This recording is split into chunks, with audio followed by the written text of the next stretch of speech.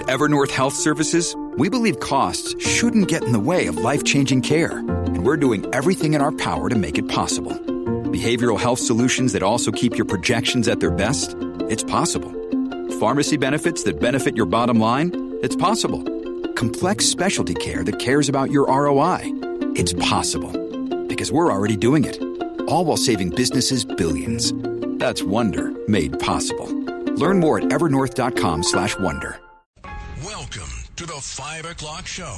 It's time for Common Sense.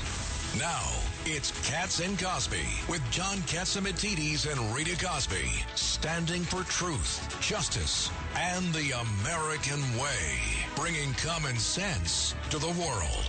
Now, here's John Catsimatidis and Rita Cosby. This is John Catsimatidis, the number one show at 5 o'clock, and when I hear truth, justice, and the American way, I feel like putting on my Superman uniform. And we have a great show for you today. So many things happening in the studio with us. We have some common sense friends. We have Judge Richard Weinberg, Governor George Pataki, and Craig Eaton, a prominent attorney, 10 years GOP chairman in Brooklyn. And, of course, my Rita here, Rita Cosby. And we have a great show for today. I mean, there's so many things going on with President Trump and possible indictments. And I think we're going to start off with Alan Dershowitz.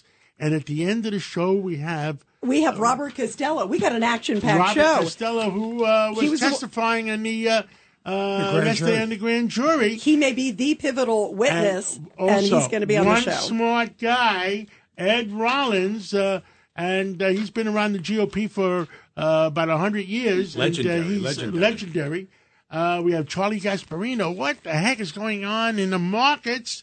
And should we bring in Mr. Dershowitz? Absolutely. Let's bring. We got all the layers covered here on Katz and Cosby, the number one show. And joining us now, of course, is the leading constitutional lawyer, Harvard Law School emeritus, the best attorney, I think, out there, Alan Dershowitz. Professor Dershowitz, let's get right to it. Where do you think this is headed? Does it look like there could be an indictment as early as maybe tomorrow? Yeah, before we get to that, I just want to tip my hat to Willis Reed. He gave me so much pleasure and sort of aggravation as a Celtics fan, but he was such a great ball player, and what a competitor. I'll never forget that Game 7 where he just limped around the court and won the game for them. And absolutely just passed away. Absolutely. Willis Reed passed away in the last... And what happened to him? He was having some health problems. He couldn't walk right. Tell us about Willis Reed. I don't know. All I know is when he was at the top of his game, he just dominated the court, and his heroic comeback in Game 7. Nobody can forget that. It was an American story. And by the way, Professor, just so people know who he is, of course, a former basketball player, coach, general manager, his entire career at New York Knicks. So invaluable. And you got something to say, Go. Alan is George Pataki. I was at that 7th game at the Garden. Oh my God. And the Knicks were out there, and everybody's wondering, where is Willis? And then he limps out. And I've never heard as loud a roar in my life as I did that afternoon in the Garden. It was just a memorable note. He was a great star at the Knicks and also a wonderful human being. And by the way, speaking of roars, are we going to hear a roar from President Trump tomorrow? What do you think, Professor? Well, I think that, and I would like you to ask Costello, who's a great lawyer, this question. I think Costello gave the prosecution inadvertently a great gift. Because I think he told Bragg and the prosecutors, you cannot use Cohen. He is a complete liar, perjurer. He'll say anything. He'll do anything. Costello proved that. Now, if Bragg has any brains, if the prosecution have any brains, they won't even allow Cohen near the courthouse.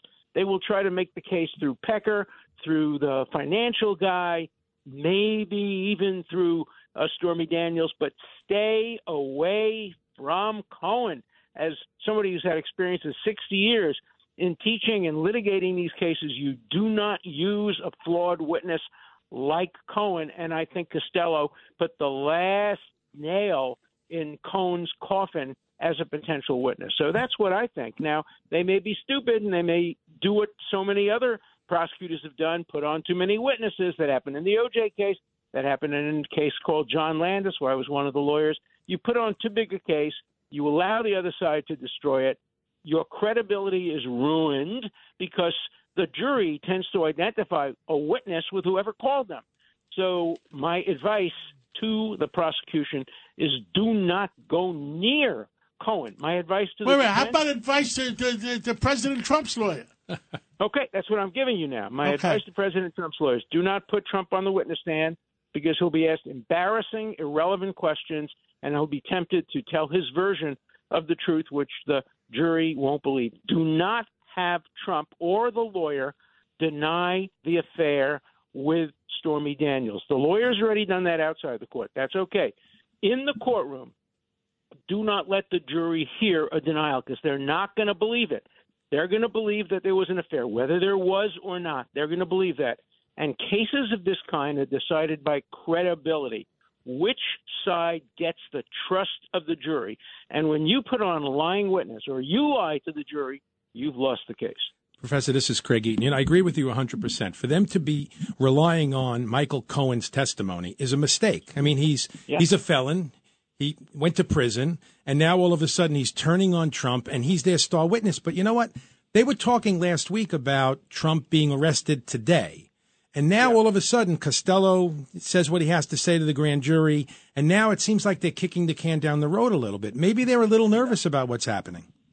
It's possible. Also, Bragg doesn't want to have Trump's prediction come true. He said Tuesday, they're not going to do it Tuesday. Also, under New York law, the defense has the right to ask the grand jury to hear one of its witnesses. Look, I lay all this out. I make all these points in my new book called Get Trump, which I wrote a couple of months ago, but everything in it has come true. I predicted the indictment. I predicted that Cohen would be considered to be a witness and he'd be a terrible witness.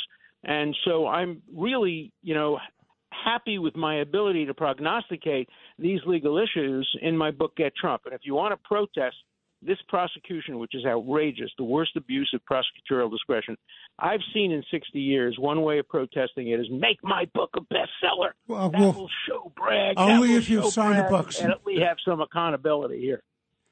Only if you sign the books, Professor Dershowitz. It's Richard Weinberg. So this is the question. This is the question. So they've put together the grand jury. They've presented the grand jury.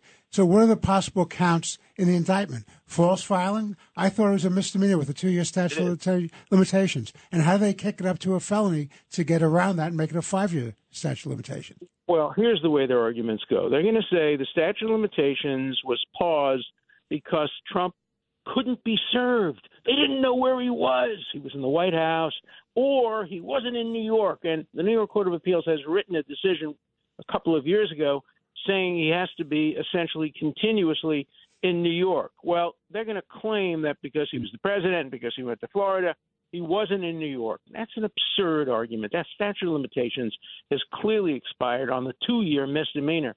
And as far as the 5-year felony is concerned, it's a closer case. But still, what happened with Stormy Daniels happened 6-7 years ago. So that's going to be hard to get around. Second, they're going to have to prove beyond a reasonable doubt that the reason that he said legal expenses instead of telling the truth. Can you imagine anybody writing a record in a corporate company saying, oh, yeah, I paid the hush money to a porn star to avoid anybody knowing that I committed adultery with my wife. Has anybody ever done that? Of course not. And so they decided to keep the hush-hush, and they used the term legal expenses, which is nothing anybody would ever prosecute.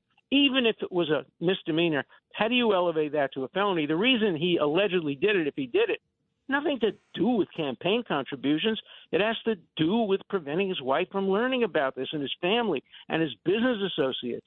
It's not a campaign contribution. So they're making it up. Look, they've labored for months and months and months, and the labor produced a mouse. A mouse's name is Mickey. This is a Mickey Mouse prosecution, and it's the worst example of prosecutorial abuse I've seen in my 60 years of practicing law. It's a scandal. Professor, this is Craig Eaton again. You know, this is political prosecution and persecution, and it's weaponization, just like they did with the DOJ. It's weaponization of DOJ, local law enforcement, to effectively affect the outcome of the 2024 election. That's what this is all about.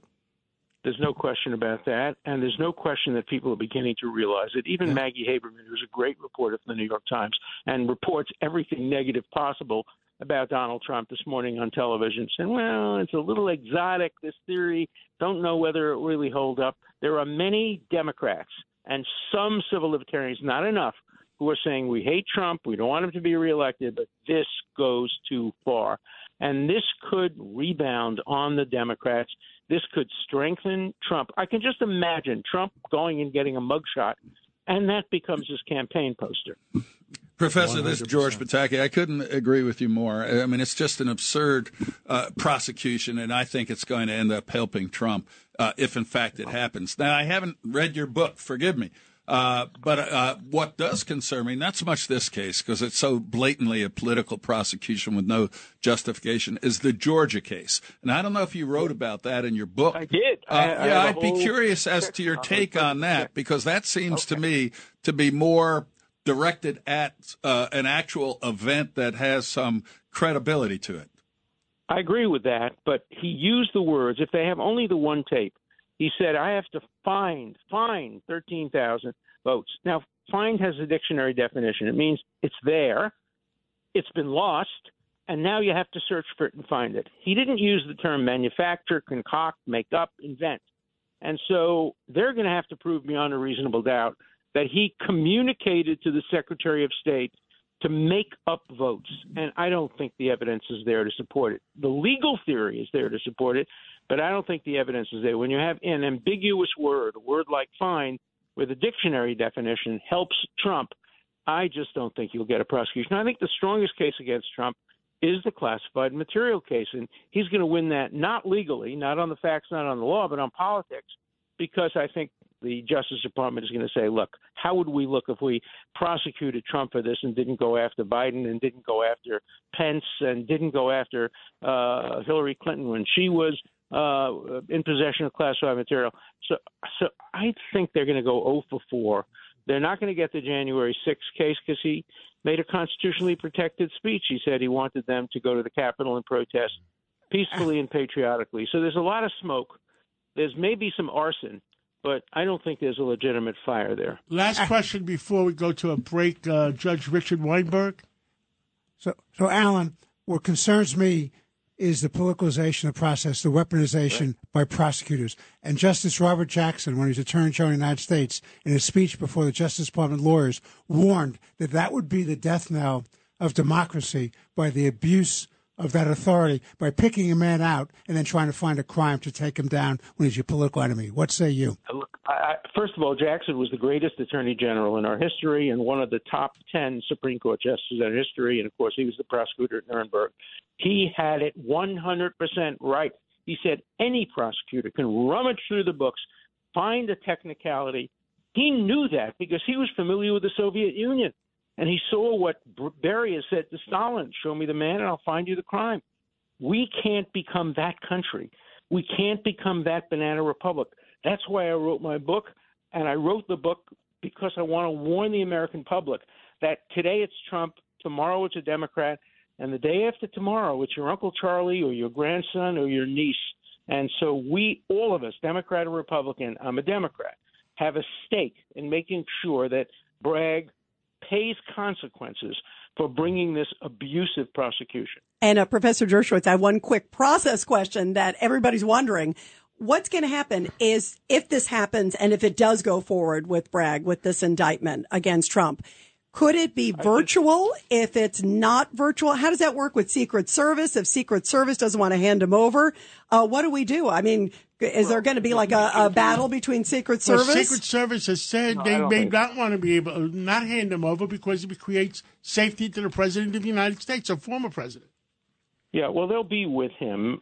The indictment will not involve his involvement at all, but the arraignment will. And then the Secret Service can walk with him into the courthouse. He will not be denied bail, even though some idiots on the hard left are saying he must be denied bail because he's going to foment the riot, so he has to be put in Rikers. That's not going to happen. If it were to happen, it would create a major constitutional crisis. What do you do with the Secret Service?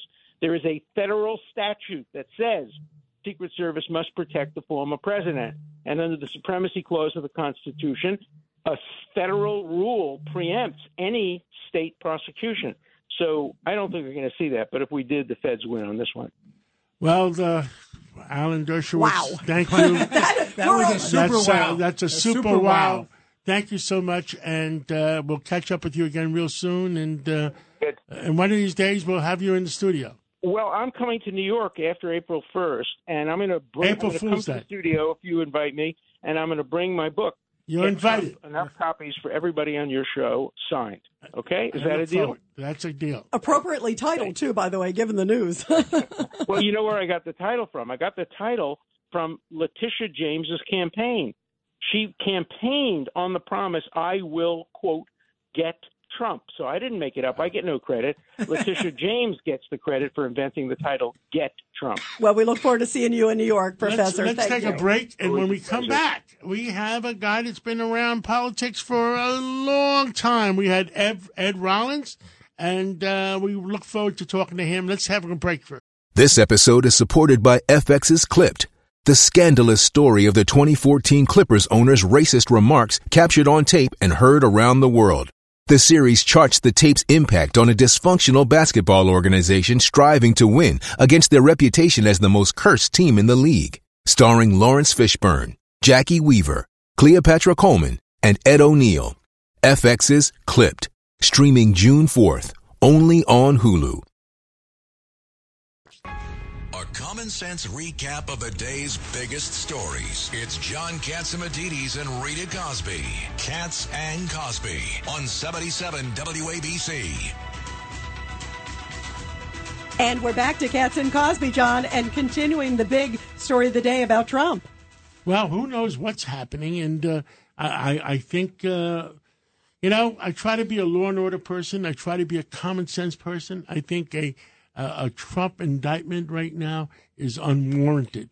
I mean, we're going to become a third world country. The Democrats indict Trump, then the Republicans indict Biden or Biden's son, and, we keep going on and on. We'll be Venezuela in no time. It's a vicious cycle. It just keeps going on. Vicious cycle. Absolutely, guys. And we have right now a real good historian, a real smart guy from the GOP, helped run Ronald Reagan's campaign. We have a good friend. I went to his birthday party the other day, and he was he was 80, but he looked 60. And mentally, he's like 40. He is sharp as a tack, and yes, he's one of the best ones out there. Our dear friend, Ed Rollins. Ed, this is Rita Cosby with John. Rita, how are you, my friend? It's wonderful to be with both of you. You're both great friends and great chroniclers of what's happening. Oh, thank you. I think it's very disturbing, John, what you're saying in the sense of that. This is going to be a very bizarre and a very difficult for all of us trial. If I assume an indictment is coming, maybe that's a false assumption, but I think we need to wait and see the evidence. But I think what bothers me is that it's the one of several, and I think it's going to tear the fabric of the country for the simple reason that you got to have law and order. You got to have the local governments have to have a prerogative of being able to make the case, and then it always goes to a jury. My concern is the House Republicans, of which I've always been a big supporter, to drag the district attorney from here to hearings where there's no logical way of doing that. It just doesn't make politics. I mean, if Trump is guilty, they're going to put the evidence forward and he'll be found guilty. It's not all the commotion around the sides and all the rest of it is not going to alter the decision of 12 people here in this town if they indict. But I agree with you. It's going to create chaos, and it's going to create – we're now in a revenge mode. Go get Biden, go get Hillary, go get all the rest of them. And that's what's destroyed politics. I've been in politics for 50 years. I've never seen a worse environment. The American public is tired of all of this. And I think to a certain extent the young people don't feel very encouraged by any of it. There's a lot of problems facing this country. We need to be addressing them. We need to be addressing law and order here in New York. We need to be addressing lots of things in Washington, D.C. But clearly this is going to be the dominant issue. Ed, it's Richard Weinberg. Welcome back to the show. I'm very concerned, as you are, about the divisiveness, but I'm also concerned that what's going to happen here is you're going to have a lot of people rallying around Trump, and that's going to help him get the nomination. And I don't know if that's either good for the Republican Party, for the down ballot races like the Senate or the House or the legislatures. I think that's a real problem. I happen to think that Donald Trump was a good president. I don't think he was a particularly good politician, and he made more enemies than he made friends, and that's why he has this problem. But the net is we really have to put this stuff behind us, but I think this is going to bolster Trump's nomination. What say you? I would say that you're absolutely correct. He could get the nomination out of this, but I don't think it necessarily leads to winning a presidency. And at the end of the day, being a nominee is important, but it's not the end game. The end game here is how do we win the presidency back, and how do we get the Senate and the House back? The reality is we are in a chaotic situation, and I expect the next 2 years to be even more of that. And it's hateful and it's disgusting. And when you get into a city like New York, that obviously is the media and financial capital of the world, you can't just have the protests. You can't have whatever the process and whatever this gets moved forward, it has to be orderly. You have to have law and order, whatever the process becomes. You would hope that the district attorney, if he is going to make a case, he's got a legitimate case and he can make his case to 12 citizens. At the end of the day, 12 citizens will be the ones who decide. This is probably the worst place for Trump to go to trial, though, in the sense that there's not many Trump supporters, as we know, in the city. But I think at the end of the day, the next 2 years, and I'm not a lawyer, but I've done a lot of communications and work with lawyers on strategy on trials. I think it's very hard for a presidential candidate to be distracted every single day by having to sit down with your lawyers, having to go through the process, having to be in court. To win the presidency back against Biden, we're going to have someone full-time, someone who can obviously make their case to the American public of why we're going to be better, as opposed to just this sort of chop each other off of the knees and yell and scream at each other and say that they were worse than we are. I'm very concerned. I'm very worried. Yep. And Ed Rollins, everybody, we're talking to the great Republican strategist, Craig Eaton, former Brooklyn GOP chairman. You've got a question. Yeah, Ed, the political world has turned into a circus now. And we were just talking with Professor Dershowitz about the weaponization of the DOJ and now the local prosecutors, the weaponization of their offices to just interfere with the 2024 election. Well, obviously, presidents can't be charged, and obviously that's a lot of that went on during the Trump. Yeah. But I also think the whole political process, once someone becomes a candidate, before you, and obviously Trump has decided to be a candidate again, you've got to be very careful what you do. For the points I just laid out, if Donald Trump is dragged into court for the next months and months and months, and his front page story, it's network news, it's 24-hour cable, it's very hard for him to make his case to the American public of why he should be president. And my sense is the negative kinds of campaigns we run today, it'll just be both sides take out their bats and their hatchets and go at each other. And that's not good for the country. There's a lot of problems this country faces, a lot of international situations we have to deal with. And my sense is we ought to have a good, decent campaign in which the country makes its choices. Obviously, we hope it's Republican choices. But I think we'll have a knockdown, drag-out, crazy period. The next 2 years could be the most significant period. I've been in politics for 50 years. It could be the most significant period in my political lifetime, and it could turn off an awful lot of people. You can polarize an awful lot of people. And Governor Pataki, you had an interesting point of what you think is driving Bragg. Oh, yeah, there's no question in my mind. It's he wants to get Trump just because that's the type of person he is, but also he got to be the Manhattan DA. Vance couldn't run again because he didn't get Trump. And I think Bragg is looking at the negative press from all the criminality that's going on in the streets and saying, well, I get Trump. That guarantees me the nomination again. But more importantly, looking forward, Ed, I think you hit it right on the head. It's the end game is not getting the nomination; it's winning the election. So whether or not Trump gets indicted, who do we have? How do we win the election in 2024? Well, we certainly have a very weak governor. And my sense is you've got to make your case against her, and obviously, I just worry about not being able to basically focus on what it takes to win a campaign. What Republicans don't do, and you're the last governor to win. So the reality is you got to be able to count. We can't count votes. So we underestimate the process of the opponents. Democrats work at this thing 24 hours a day, 365 days a year.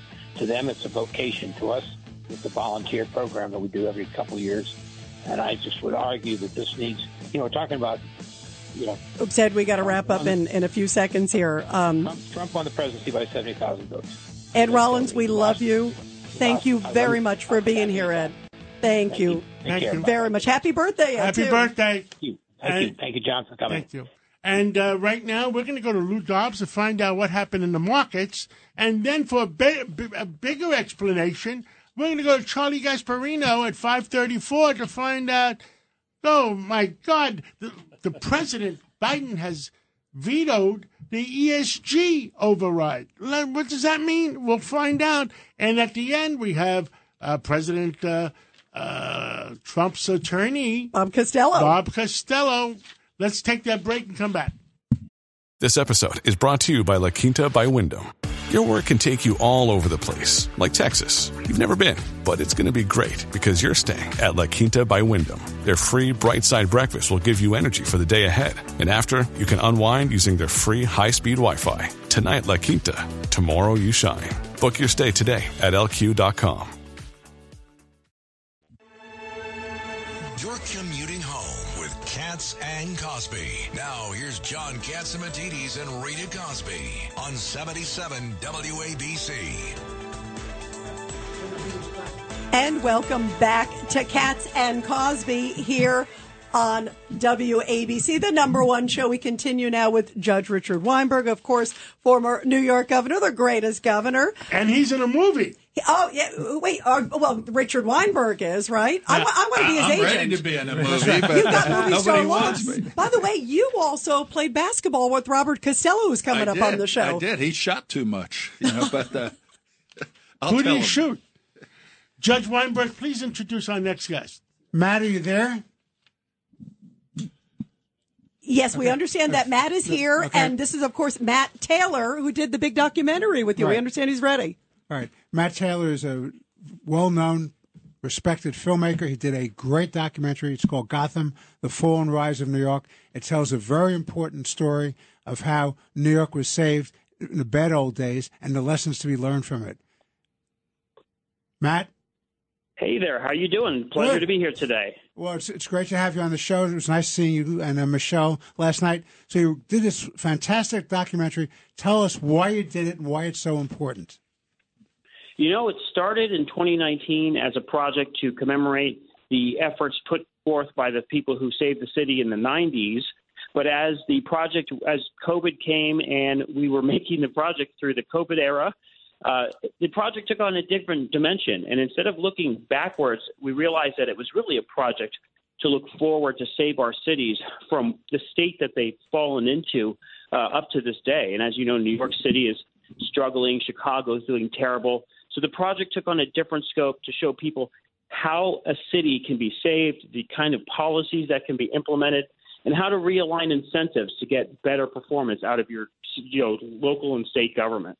So I want to know, are we getting invited to the Academy Awards when Judge Weinberg accepts for Best Actor? Nominated. I heard the judge was nominated. Yeah, that's what I thought, too. I wasn't sure. I was trying to figure that out. But, the lessons, Matt, are very simple. We know exactly what we need to do to save the city. The problem is we're dealing with a city council and a state legislature that refuse to do the hard work and take an honest look at the dangers of facing this city and state. Governor, I want to ask you, you went through the 9/11 situation. You have to rally the people to do the right thing. Would you explain this? I'll tell you, Judge, before that, when I took office, everybody was doubting the future of this city. And as Matt documents, there were over 2,000 murders a year.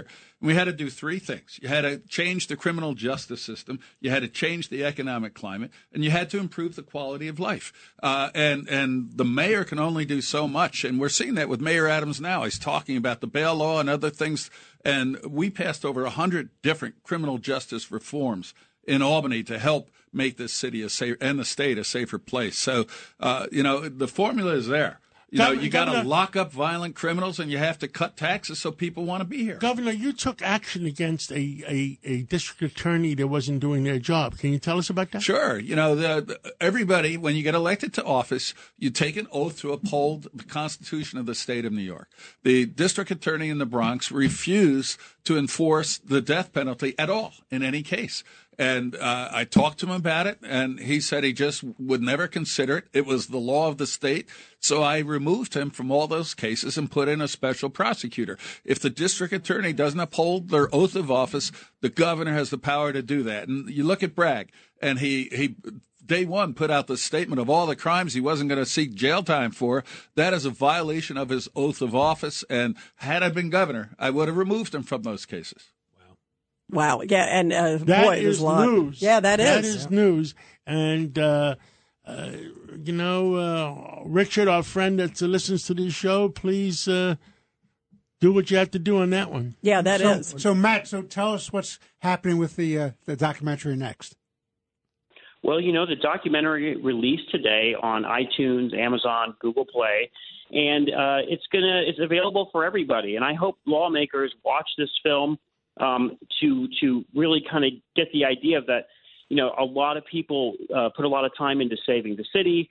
There's ways to realign incentives. And here's the thing: one of the beautiful things about the film is while a lot of people focus on the 90s, we actually started in 1966. And we show that there were other people also working to save the city.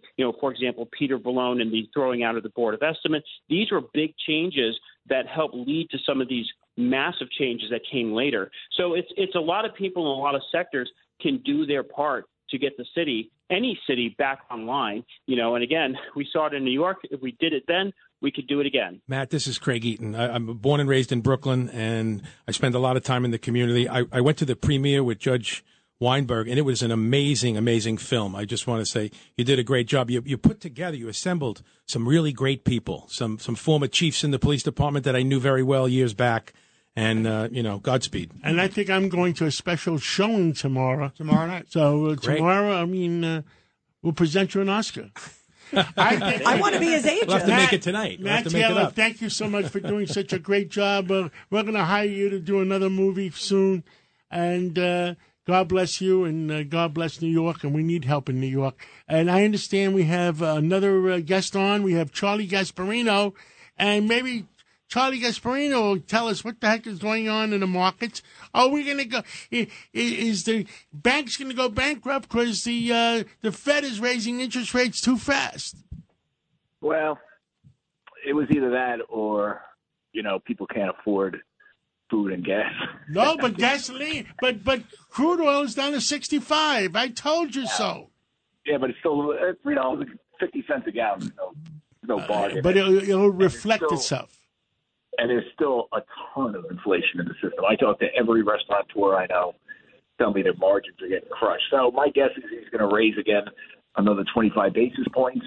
Oh, no. No. Yeah, we do have. We're going to break the banks, not only break the real estate industry. I know. Well, listen, it's you Wall Street guys who gambled away, and here's the thing: you cannot do what they did with fiscal and monetary policy and not have a correction of this type. You can't. If you're going to print this much money, spend this much money on the fiscal side, print as the Fed did, create asset classes out of thin air, which went down with crypto and stocks and you name it. You're going to get this. And banks, particularly mid-sized banks, got flooded with cash. They had to put it to work, and it had nothing to do with the relaxation of a few tenets of Dodd-Frank, because all these banks, mid-sized, they all get proctology exams from the Fed every 5 minutes. That's a good analogy. Charlie, I'm in the room with four guys, all right? So and apparently Silicon Valley Bank never got that sort of exam, I guess because the federal regulator was more concerned about climate and ESG. Well, they did get that exam. That's the dirty little secret. They just didn't do anything about it. Because of who's on the board, Charlie? It's Richard Warmer. Who was on that board? Was a little too much. Let me finish what I'm saying. Because the federal regulator, the San Francisco Fed, was more interested in ESG and stuff, and they didn't take it to the next level. But they did get the exam. No one did anything about it. And listen, my bigger point is, Silicon Valley Bank is like a chapter now. They're gone. They were working on First Republic Bank, and from what I understand, I don't care if the market's up today on exuberance that Jamie Dimon is helping bail out First Republic Bank. from what I understand, there are 24 banks of this size, this mid-size, which is a lot, that are very impaired. They have an asset liability mismatch. That's scary. They've invested in bad debt, bad loans, and because those loans, we're going to an economic slowdown. Those loans are underperforming, or they're going into default or belly up or whatever. They have to sell their portfolio, and this portfolio, a bond is still underwater. So I'm just telling you, this is a relief for Allie. But I saw this during 2008. I was on CNBC, and I'll never forget, because we got a bunch of stock traders on CNBC. Oh, it's over. Everything is great. Everybody's going back to, this. Did we just lose Charlie? I think we just lost Charlie. We lost Charlie on his cell phone. I think somebody from the Fed cut him off. Yeah, maybe he was going to say something. By the way, the other thing, too. I'm sure we'll get him back on. Is the whole veto thing. Did you see this? President Biden issues his first veto, and he brought up ESG. You have to understand, have the public understand what ESG means. Yes. What the government tried to do is create an okay for the hedge funds or for the mutual funds to invest public money without the public really knowing what ESG means. It means investing in solar cells and windmills. Yep, environmental, social, how does all the commercial that? Yeah. go? Margot used to do a commercial, take it from John. Well, take it from Margot. I'm saying take it from John. You invest in ESG, invest in solar cells and windmills, you're going to go broke. Well, and that's what he had the opportunity to do right by Americans, and he said no. And President Biden vetoed the veto that, in other words, he wants to allow the public to invest in crap like that to help the solar cell companies and the windmills, and they're going to go broke. What say you, Charlie Gasparino? Well, listen, I've read that law. It doesn't say you have to invest in it. It says you can. And I think that's one of the problems here with this ESG debate is the sort of, the sort of ideology and the rigid ideology on both sides. I mean, listen, I'm far from an advocate of ESG. I'm quite the opposite. But if New York State Pension Fund, which is run by a bunch of lefties, want to do ESG and the cops and the firemen and the teachers don't care, well, it's up to them. I just don't want it imposed upon me as an individual who puts his money in X, Y, and Z, or imposed on on Florida, New York's values. And I think that's the problem that we got here, and particularly with our controller, this guy Landler. Lander, yeah. Lander. I mean, this guy is out of his mind. He's wasting away the money of the people of New York, their pension funds. A letter to BlackRock. He wrote this type of letter to BlackRock. I read it, where it basically said, "Listen, you, even though you advocate ESG in a lot of places, aren't going far enough. You got to completely do this, completely do that, and set up a plan." And BlackRock wrote him back something which I thought was really common sense, because Larry Fink at bottom was a very common sense investor. He's the head of BlackRock. He said, "Listen, if you want us to design an ESG portfolio that's really strict and rigid for you, I'll do that. But don't tell me to do it to Florida." And that's one of the problems with this ESG stuff. It's crazy. Yeah. Now, what's a worse investment, Bitcoins or ESG? Well, I think crypto, maybe not Bitcoin, because Bitcoin is benefiting from a flight to quality because all those other cryptos went under. What quality? That's dumber than dumb. Well, listen, windmills might make a few bucks. I don't know. Yeah. When was the last time you bought a slice of pizza on the Bitcoin blockchain? Well, Charlie Gasparino, we love you. Thank you for being here. Thank you, Charlie. We love you. All right, guys. Thank you. And by the way, John, we got a blockbuster guest coming up. He was the key witness before the Bragg grand jury. Let's take a breather, take a break, and we're going to come back, and we have a blockbuster attorney, Robert Costello. Robert Costello. Let's take that break. It's a common sense recap of the big stories. It's Katz and Cosby on 77 WABC. And welcome back to Katz and Cosby. Rita Cosby, the lucky one with this room full of John Katzimatidis, of course, the great host. Also, we have Judge Richard Weinberg, Governor Pataki, and also Craig Eaton. Bob Costello, you were the big witness yesterday before the Bragg grand jury. We're so thrilled to have you here on the show. And joining us here in the studio, Governor Pataki's got a big question for Bob, you. very simply, but by the way, I won't hold it against you that you shot too much when we played basketball together, but that's another story. I made you a great rebounder. If you made the shot, I wouldn't have had to grab the rebound. But that's another. But that's another issue. So you are the star guy. You were in there yesterday, and I don't know if you heard Alan Dershowitz, but he said you did Bragg a favor by totally disqualifying Cohen as a witness by proving he's a liar. Could you elaborate on that? Did, in fact, you convince them that they can't rely on Cohen, and does that mean there won't be an indictment? Well, I didn't know that you needed convincing that Michael Cohen was a liar because he pled guilty to perjury. So before I went in there, he was a convicted perjurer and a felon. But when I went in there, and the reason I went in there was just listening to the media, listening to Michael Cohen make statements before he went into the grand jury and after he came out of the grand jury that were completely the opposite to what he told us during his moment of crisis in April 17th, 2018, when he was suicidal.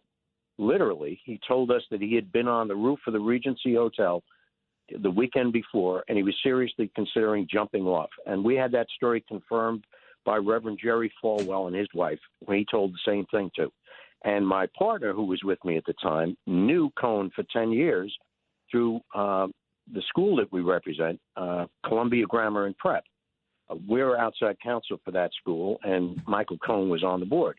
So I looked at him, and he nodded yes. He certainly thought that Cohen was telling the truth. He was pacing back and forth, like a tiger in a cage at the zoo, honestly. And I told him, because Jeff is a civil lawyer and I'm the one who was a former deputy chief of the criminal division in the Southern District, I explained to him his options. And one of his options was cooperation. He brought it up. Can I get a pardon? No. Can I get commutation? No. Can I cooperate? Yes, you can. But it's a trade. I said, Michael, these people in the Southern District are not interested in you. You're a bump in the road. Their interest clearly is Donald Trump. So the way out of this is to cooperate if you have something to cooperate. Because if it's Donald Trump you're cooperating against, you can get a non-prosecution agreement, which means you're out of this picture at all. I said, it's a lot better than suicide. And he thought and said, I don't have anything against Donald Trump. And I must have asked him that same question. We were there for 2 hours, probably 7 different ways, just to make sure that he kept on reiterating. And after the first time where he simply said, I don't have anything on Donald Trump, after that, every time his response was, I swear to God, Bob, I don't have anything on Donald Trump. Did you say that at the grand jury yesterday? And do you think that'll impact whether or not Adams goes forth with or Bragg goes forth with the indictment? I absolutely said that. Even though they didn't ask me a question that would have called for that response, I felt that they were trying to avoid that response, so I volunteered it several times. Now, whether that convinces the grand jury or convinces the prosecutors is anybody's guess. They clearly didn't really want me to present the exculpatory evidence to the grand jury, but I did so anyway, because that's the only reason why. That is hot news. That is hot news, Bob.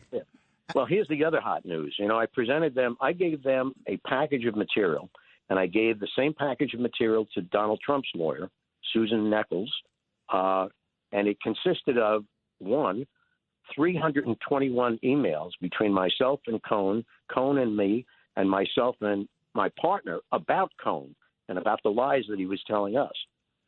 They put 6 of those emails out of 321 into evidence. So I got into an argument with him. I said, "Why?" Right in front of the grand jury. I said, I presented you with 321 emails. These are chronological, day by day, almost moment by moment accounts of the interrelationship between Cohen and us. I said, why don't you and I held them up in the air. I said, you should give all of these to the grand jury. They responded, well, we can't because it contains some evidence that's not admissible. So I said, like what? Hearsay? And they said, yes, hearsay. I said, well, I'm glad you mentioned that, because these documents were made and maintained in the regular course of business. And it was the regular course of business to make and maintain these documents. You know what that makes these records? Business records. You know what that means? It's an exception to the hearsay rule. Yep. So you have no legal basis there. I turned to the grand jury. I said, you should demand these documents from them. Why are they only cherry-picking a couple of emails, 6 out of 321? You should see all of them. What was their reaction to that? What was their reaction to that, Bob? They must be flabbergasted by that. What was the grand jury's reaction? That's what I'm asking. What was the grand jury's reaction? Yeah. Well, it's hard to look at 21 people. We counted how many were there at the time at the same time, but I saw at least 5 or 6 people nodding their head, shaking their head like, yes, you're right. But they didn't shout out, give us the records. I don't know what they asked them once I stepped out of the room at about 4:40 in the afternoon. But I made it very clear that Michael Cohen told a story to us, which I think is more believable than the story he's telling now, because he was in a manic state, desperately looking for an escape route. So the escape route was cooperation, if he had the information. And Bob, this is Rita Cosby here. I just want to ask also and I know I'm asking you to read the tea leaves, but you were in the room. You have a unique perspective. Bob Costello, you were the witness there yesterday before Bragg's grand jury. Where do you think this is headed? And what also, who's going to be the next witness? More important, and we only got 2 minutes left, what more important, do you think they postponed today's indictment because of your testimony? Because I would postpone it if I heard your testimony yesterday. Absolutely. I think without a doubt they postponed it for that reason. They're scrambling to try and figure out, what do we do now? Now, if they have good common sense, and there's got to be at least somebody that's smart in that building, maybe a whole lot of people, if they look at this, they say, how can we possibly proceed? I mean, they're bringing a monumental case, unprecedented, based upon a convicted perjurer. Not a good idea in anybody's book. Mr. Costello, I will be sending you the copy of the interview that we just did now, because this is breaking news, and you send it to whoever you want to send it to. Okay. Thank you very much. Thank you for being here. You. Great talking to you, Bob. Thanks, George. Good to talk to you. Be well. Wow, blockbuster. I think that was blockbuster news. I think that's the reason the grand jury did not come through today. They did not offer an indictment today. You know why? Because they didn't have a case. They didn't have a case. Common sense. Someone came forward with common sense. And numbers. Governor? That is why this show is so good. Yeah. Having people like Costello break news. You get the truth out. And a blockbuster. He had the evidence, too. He had some information, too. And what do we all stand for? Truth, justice, and the American way. God bless America.